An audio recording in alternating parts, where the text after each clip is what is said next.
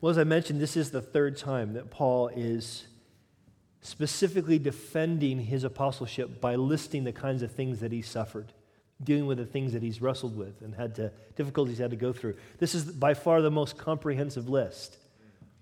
And it's important for us to understand in the context what Paul's doing here. In fact, from verses 16 to 21, or I should say really specifically from 19 to 21, Paul is using some of the harshest sarcasm that is used in any of his writings. I mean, I like sarcasm. I think it's kind of fun, to be honest. But I mean, this is meant not for fun. This is Paul being harsh. The situation is so serious that he wants to get these guys' attention. In fact, when Paul begins to talk about these things, he says, look, let no one think that I'm a fool, but if you do think I'm a fool, then let me speak like a fool.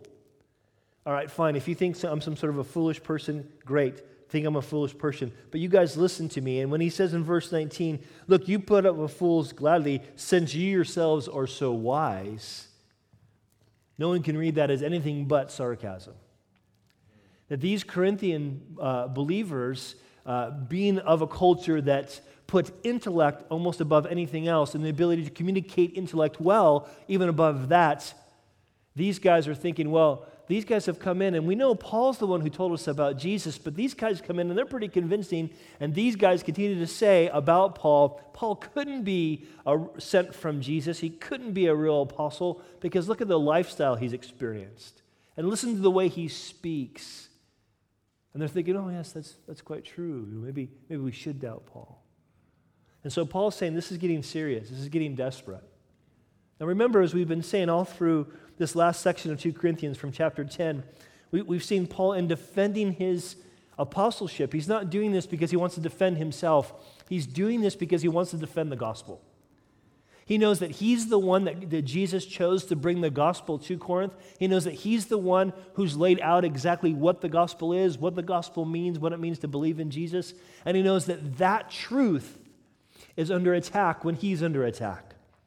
And so he's defending himself not because he likes it or because he wants to do it, but because the gospel itself is at stake.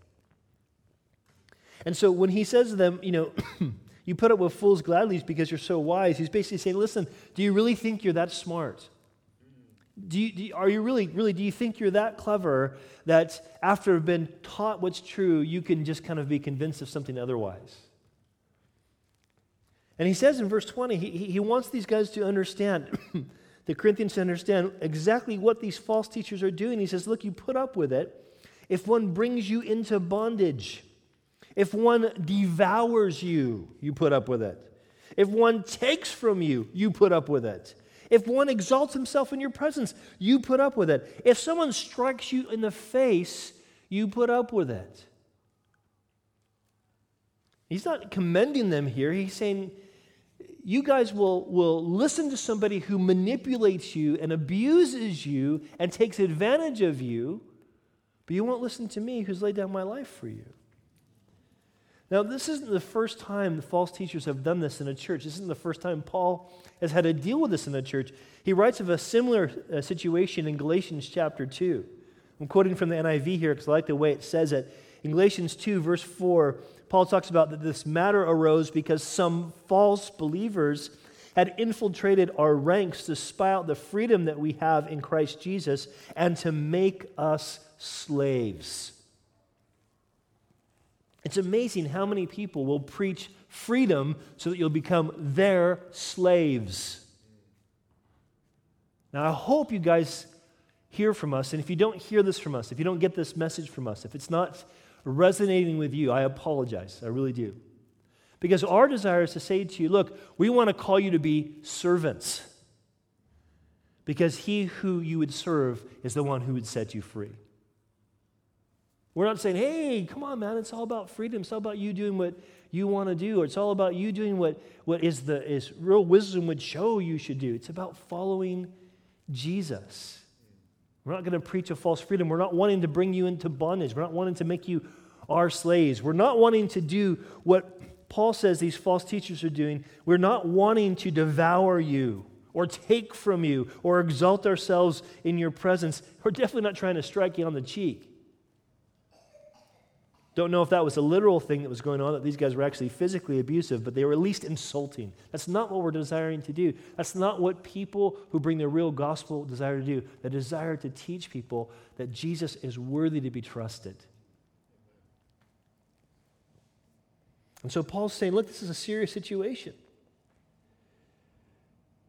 And he says in verse 21, again, he's using sarcasm, but he's saying, look, to our shame, I say to you, we were too weak to do those things. Okay, fine. Say it's our cowardice. Say we're too pansy. We don't want to be confrontive enough or something. But fine, we're too weak to actually do this, to take advantage of you, to manipulate you.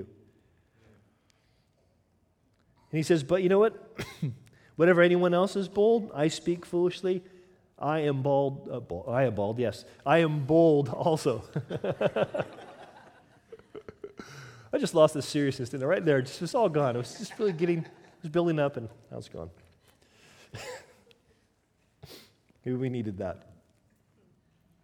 The reality is that Paul is using their technique to reveal his own integrity. Now, this is actually a biblical thing. Listen to what the book of Proverbs says. Proverbs 26, verses 4 and 5 says, do not answer a fool according to his folly, lest you also be like him, but answer a fool according to his folly, lest he be wise in his own eyes. That's not a contradiction. What he's saying is, don't do the foolish thing that the fool does, but use the foolish technique to expose how foolish the fool is being. That's kind of what it means. This is what Paul's doing. The situation has gotten so serious, he feels like he needs to use harsh sarcasm and begin to boast in a way that would really, that he's been saying these false teachers shouldn't do. He's going to boast about himself to say, look, I want you to see how foolish this is. But what's interesting is that when Paul begins to boast about his own credentials, the reality of his ministry, as we've seen before, it's not, oh, I have these degrees on the wall, or I've been asked to speak in these different places, or look at what a great eloquent communicator I am. What he brings forth is his own suffering. First, he starts off with this. Listen, he starts off with the pedigree that the false teachers thought was so important. He says, are they Hebrews? Tells us something about these false teachers, probably Judaizers, wanting to say you need to believe in Jesus and become a Jew if you're really going to be saved. He says, are they Hebrews? So am I. Are they Israelites? So am I. Are they of the seed of Abraham? So am I. Now again, Paul's had to deal with this before. In the Philippian church, when there were the same sort of false brethren coming in, false teachers who were teaching you need to believe in Jesus and do all these things to actually be in a right standing with God, he dealt with his own pedigree. And he talked about what it meant to him. And here I want to quote to you a whole bunch of verses. Try to stay with me and listen to this whole bunch of verses from the New Living Translation, because again, I like the way it flows and the way Paul talks about his own pedigree and what it actually means to him. Listen. Paul writes, indeed, if others have reason for confidence in their own efforts, I have even more. I was circumcised when I was 8 days old. I am a pure-blooded citizen of Israel and a member of the tribe of Benjamin, a real Hebrew, if there ever was one. I was a member of the Pharisees who demand the strictest obedience to the Jewish law. I was so zealous that I harshly persecuted the church. And as for righteousness, I obeyed the law without fault. Think about that. Paul could say, no Jewish person could say that me as a Jew didn't keep God's law perfectly, at least in an outward sense. I once thought that these things were valuable. What does he say now? But now I consider them worthless. Because why? Of what Christ has done.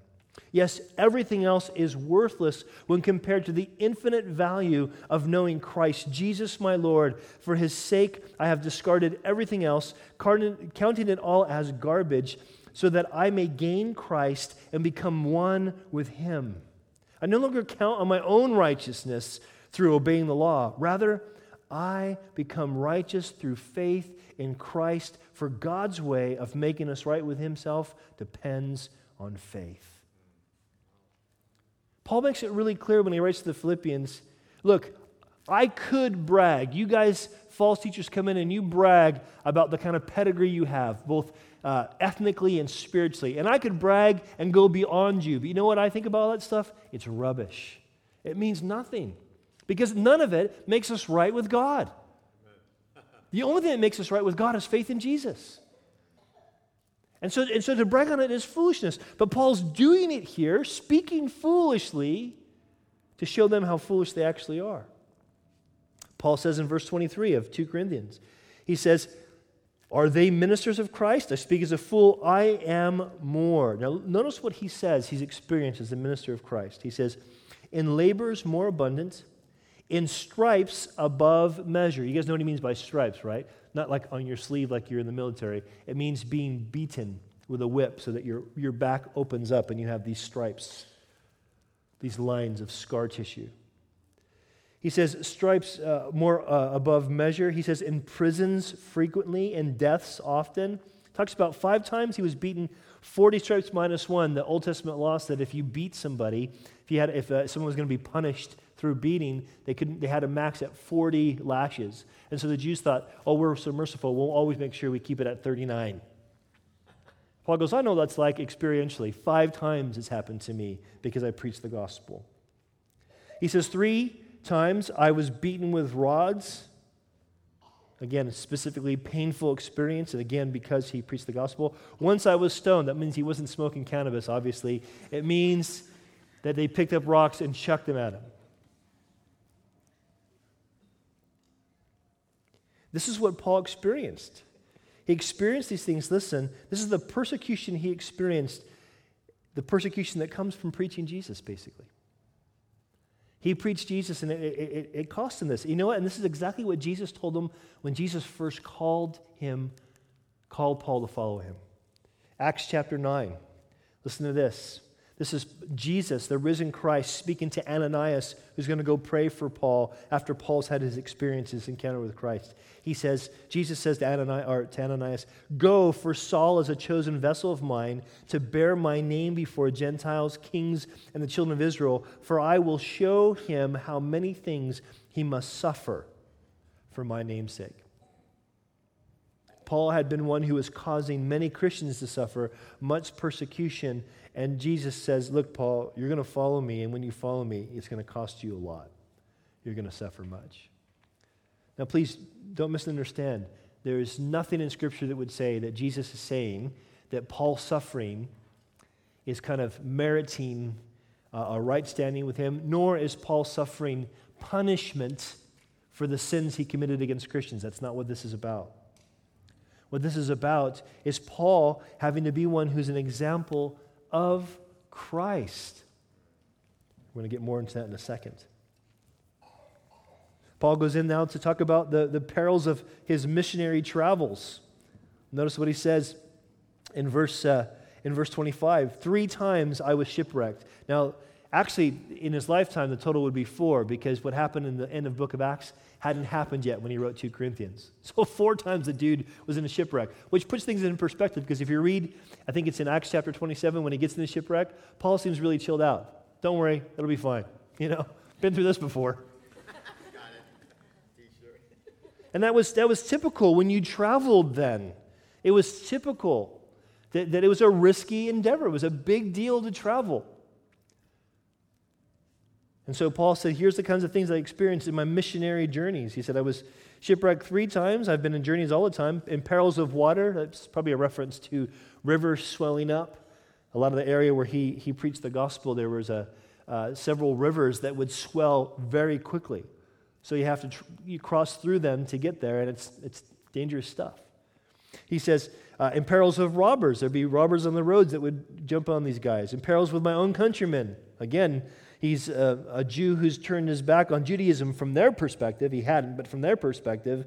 And so they persecuted him. In perils with Gentiles. They don't like this guy preaching against all other gods but Jesus. In perils in the city, in perils in the wilderness, in perils in the sea, in perils among false brethren. Hey, no matter where he went, this guy had peril. He says, notice, in weariness and toil. Now, I've been a missionary now for many years. That's what I am officially. It's my visa says, minister of religion. I'm a missionary here in the UK. And traveling can be really exhausting, especially when you're traveling as a missionary. We go back maybe every 3 years or so to the States and shore up our support from our churches. And I remember one time I went back, I didn't take the family, and I took a brother from the church with me, and we traveled around, and like in 4 weeks, I think I preached 16 times, and I drove 2,500 miles, plus flying back and forth, and you're sleeping on the floor and on air mattresses, and it just gets old fast. But hey, I never was shipwrecked. I never got mugged. To be honest, I never even went hungry. It's one good thing about being supported by America. They feed you like crazy when you go back, you know. But the thing is that Paul, he's going, look, in my journeys, I had weariness and toil. It was exhausting. He says, in sleeplessness often. Now you get this idea that the sleeplessness could be from the stress of his journeys, but it could just be sleeping in horrible places. Have you ever kind of stayed the night at someone's house and it's a new bed, and just because it's a new bed, you don't sleep well? You know what I'm saying? You wake up feeling like such a martyr. My air mattress is just way better than this one. But I mean, Paul was like, in a place where he talks about, being cold and naked. I don't think that means he was completely just born naked, but it definitely means his clothes were so thin and bare because he was broke that he was freezing cold all the time. Can you imagine being cold and miserable and having to sleep on some stone floor somewhere? You'd be sleepless as well. And hunger and thirst often. In fastings often, you notice these things are separated. There's times when there just wasn't food to eat, and there's times when he chose not to eat the food.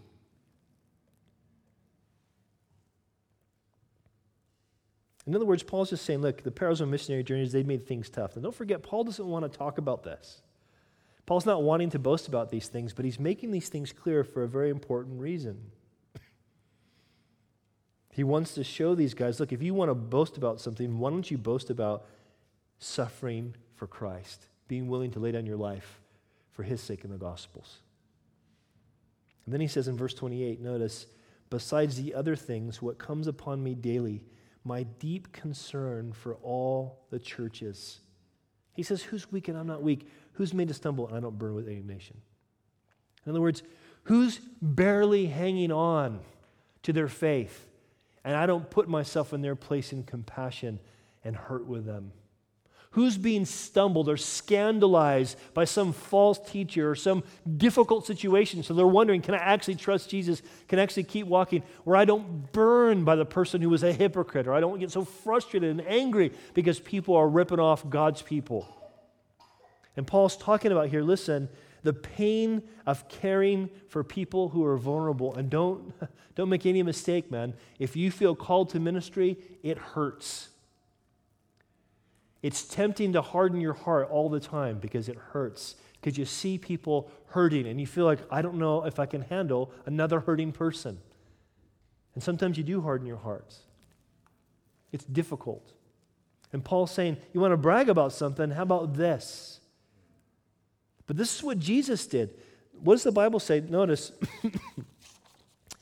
in Matthew chapter 9, verse 36, talking about Jesus, says, when Jesus saw the multitude, it says he was moved with compassion for them because they were weary and scattered like sheep having no shepherd. Do you know what compassion is? Do you know what compassion is? We've all heard the word. We think we know what it is. But compassion is this. It's your pain in my heart. That's compassion.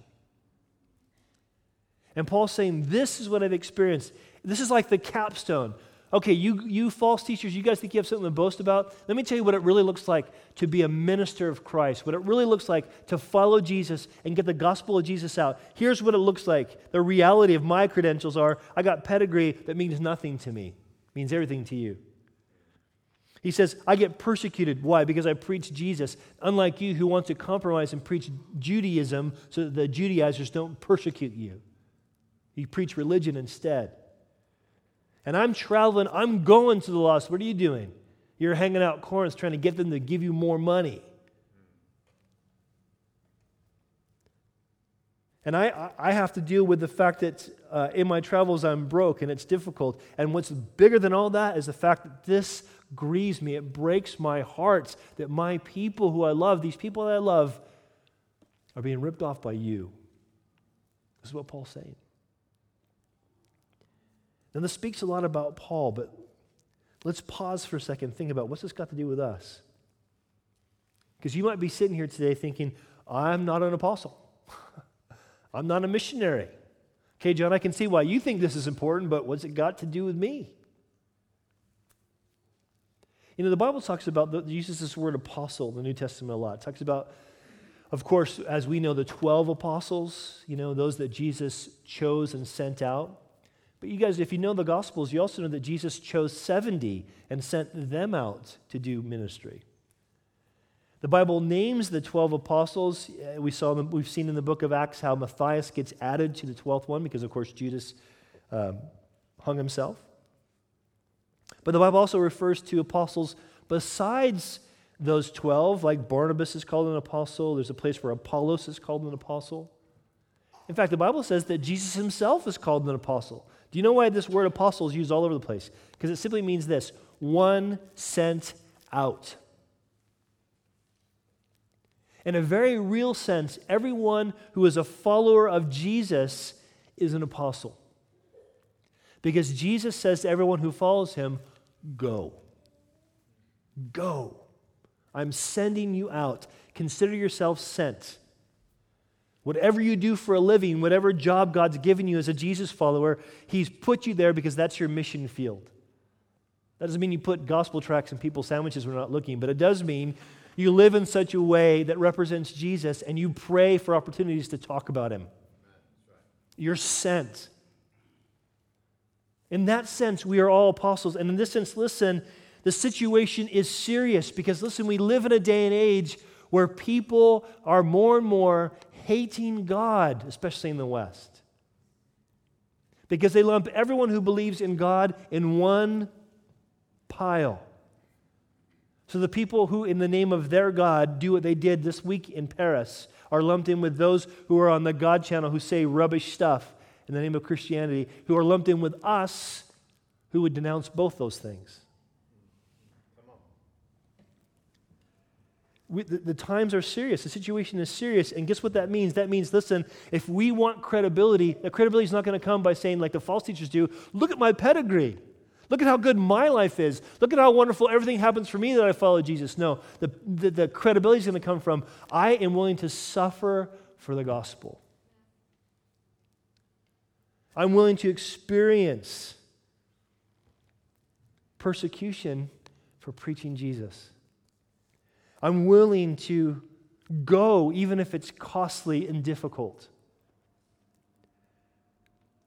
I'm willing to just endure with the pain of caring for each other. Isn't that what Jesus calls us to? Let's be honest, isn't that the hardest thing about being in church? Let's be painfully honest. Isn't that why sometimes you guys hate the break between the worship and the word? Because you got to try to fake it for 20 minutes that you care about each other. Or you have to listen to the Holy Spirit and actually obey and say, I'm going to talk to this person. It's hard, isn't it? It's really hard. And it's really hard, guys, listen, because we serve a God who doesn't just go, sucks for you down there, but became a man and walked on this earth and joined into our suffering and paid for it and destroyed the causes of it so that one day there'll be none left. And guess how that message is to be preached? Through us who follow in his footsteps. Look, I'm not saying to pursue suffering. I'm saying this: have, as Peter talks about, a mind that's willing to suffer. Because if your whole life is about trying to save yourself pain, trying to do whatever is going to be the easiest for you, guess what? You're never going to rightly represent Christ. It's not going to happen. Now, I'm not saying try to pursue pain. That's not what I'm trying to say. Pain itself, it doesn't by itself sanctify us. It doesn't by itself make us holy. Please understand that. So if you're thinking, oh, I got to pursue some painful situation, and then I'll be holy. That's not what I'm saying. I'm saying this: as you pursue God, as you follow Jesus, expect to experience some of the things he experienced. Expect it. If you desire to be a sent one, someone who's going there with the gospel, expect there's going to be some painful things. If you want to love God's people the way God loves his people, expect the pain of having to weep with those who weep and rejoice with those that rejoice, because it's tough.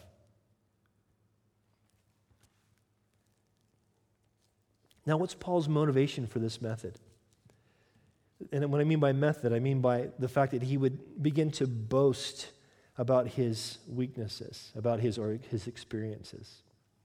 Well, one, we saw it's the seriousness of the situation, but notice what he says in verse 30.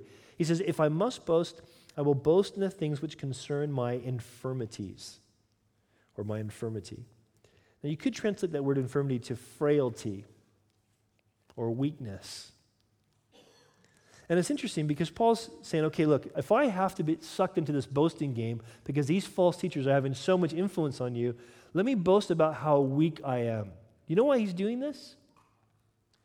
Paul boasts about his weakness because, listen, his frailty demonstrates his utter dependency upon Jesus.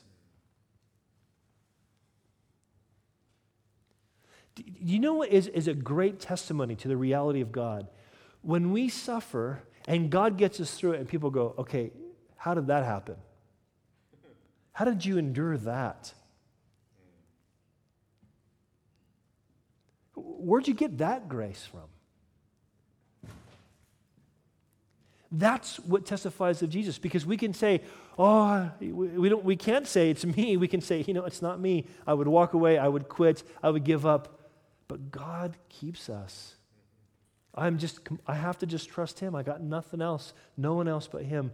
God keeps us. Paul says, that's what I want to boast on. I want to boast on the fact that, I might be weak, but I am dependent upon a God who is utterly and always dependable. He also says in verse 31, he kind of seems to sort of burst into praise. And Paul did this in his epistles quite a bit. And he says, the God and Father of our Lord Jesus Christ, who's blessed forever, knows I'm not lying.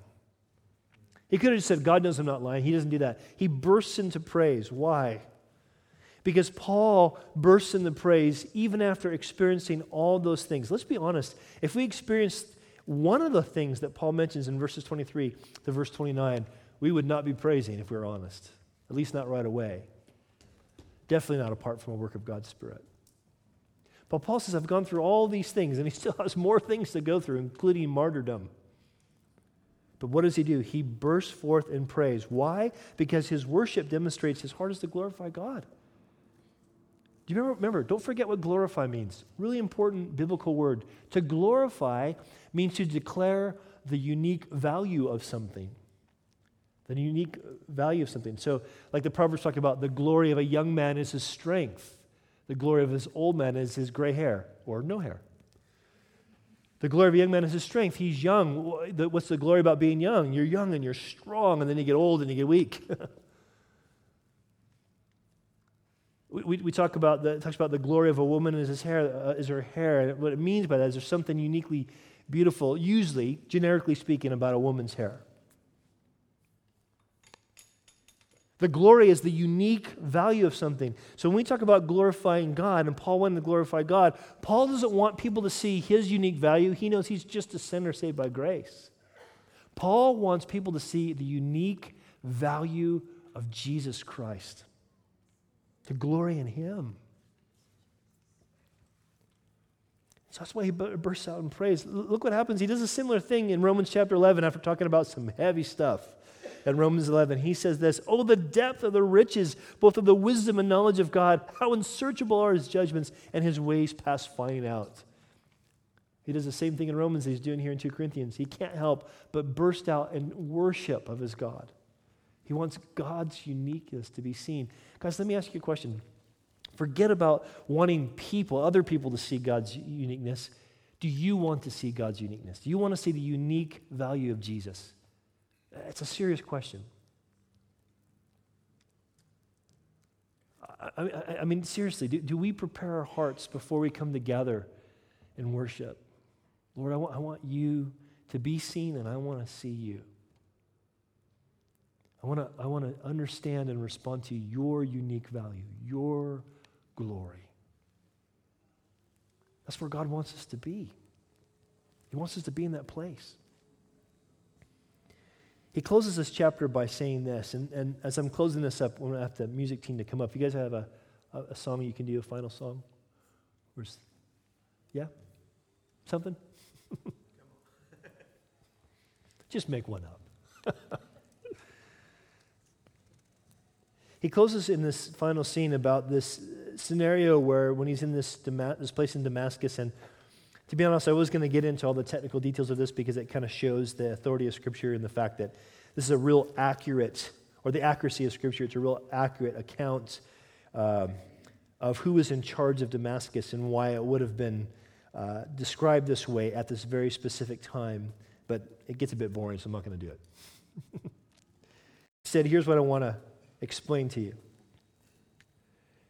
Paul talks about the situation where he's let down in a basket through a window in the wall and he escapes from his hands. Now we would read that and go, oh, that would have been pretty gnarly, man. He just got right away. But he knows in sharing this that he's basically, in a sense, bragging about, again, his weakness. He ran away. He didn't really do that as a man in that culture. But he's doing this because what happened is, in running away, listening to what God's Spirit was saying through God's people, like, you can't die today, you can't get arrested today, you need to escape because God has a bigger plan for you. He perseveres, demonstrating what? That he is submitted to God's Spirit as God's Spirit speaks through God's people and God's Word, and he escapes in weakness. He kind of runs away like he's some sort of a prisoner. Do you know why he did that? He is a prisoner. Paul would describe himself later on as the prisoner of the Lord Jesus. Now remember what we saw earlier in 2 Corinthians chapter 2? Remember when we talked about this fact that there's this military metaphor that Paul uses about Christ coming? He says, again, I'm quoting from the NLT, he says, "But thank God he has made us captives and continues to lead us along in Christ's triumphal procession. Now he uses us to spread the knowledge of Christ anywhere like a sweet perfume." Do you get that? Paul's saying, praise God, we've been captured. Praise God that we were slaves of the enemy and now we're slaves of Jesus, and he's leading us into triumph because he's king and he rules. Praise God, I'm a slave? Praise God, I'm a captive? Isn't that counterintuitive? But he says this because he's boasting in his weakness. His method is, look, I want people to see I'm completely dependent upon Jesus. I want people to see, I want to glorify God. I want his unique value to be seen. I want people to see that I'm just trying to persevere, submitting to God's Spirit. If he wants to take my life, fine. If he wants to use my life, fine. Whatever he wants. That's what I want to do. Guys, this is the biography of an apostle. This is the example that we get from Scripture.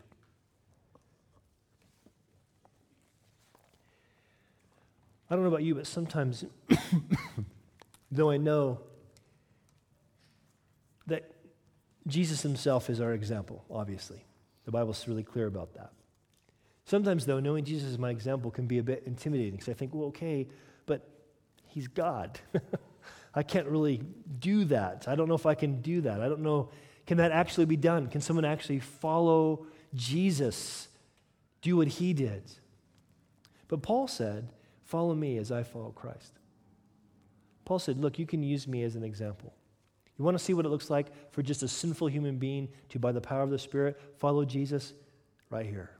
You want to see what it looks like for someone who knows that they're broken and knows that they're weak, that says, hey, I'm going to be sent out by him to share the gospel with others? Look right here. That's what Paul says. So that we can look at what Paul did and say, Lord, do that with me. Do that with me. The situation's serious. The need to suffer to show our credentials is real. And this method's going to bring glory to Jesus. Our hearts should grieve about all the sufferings in the world, not just in Paris, what's happened all over the world.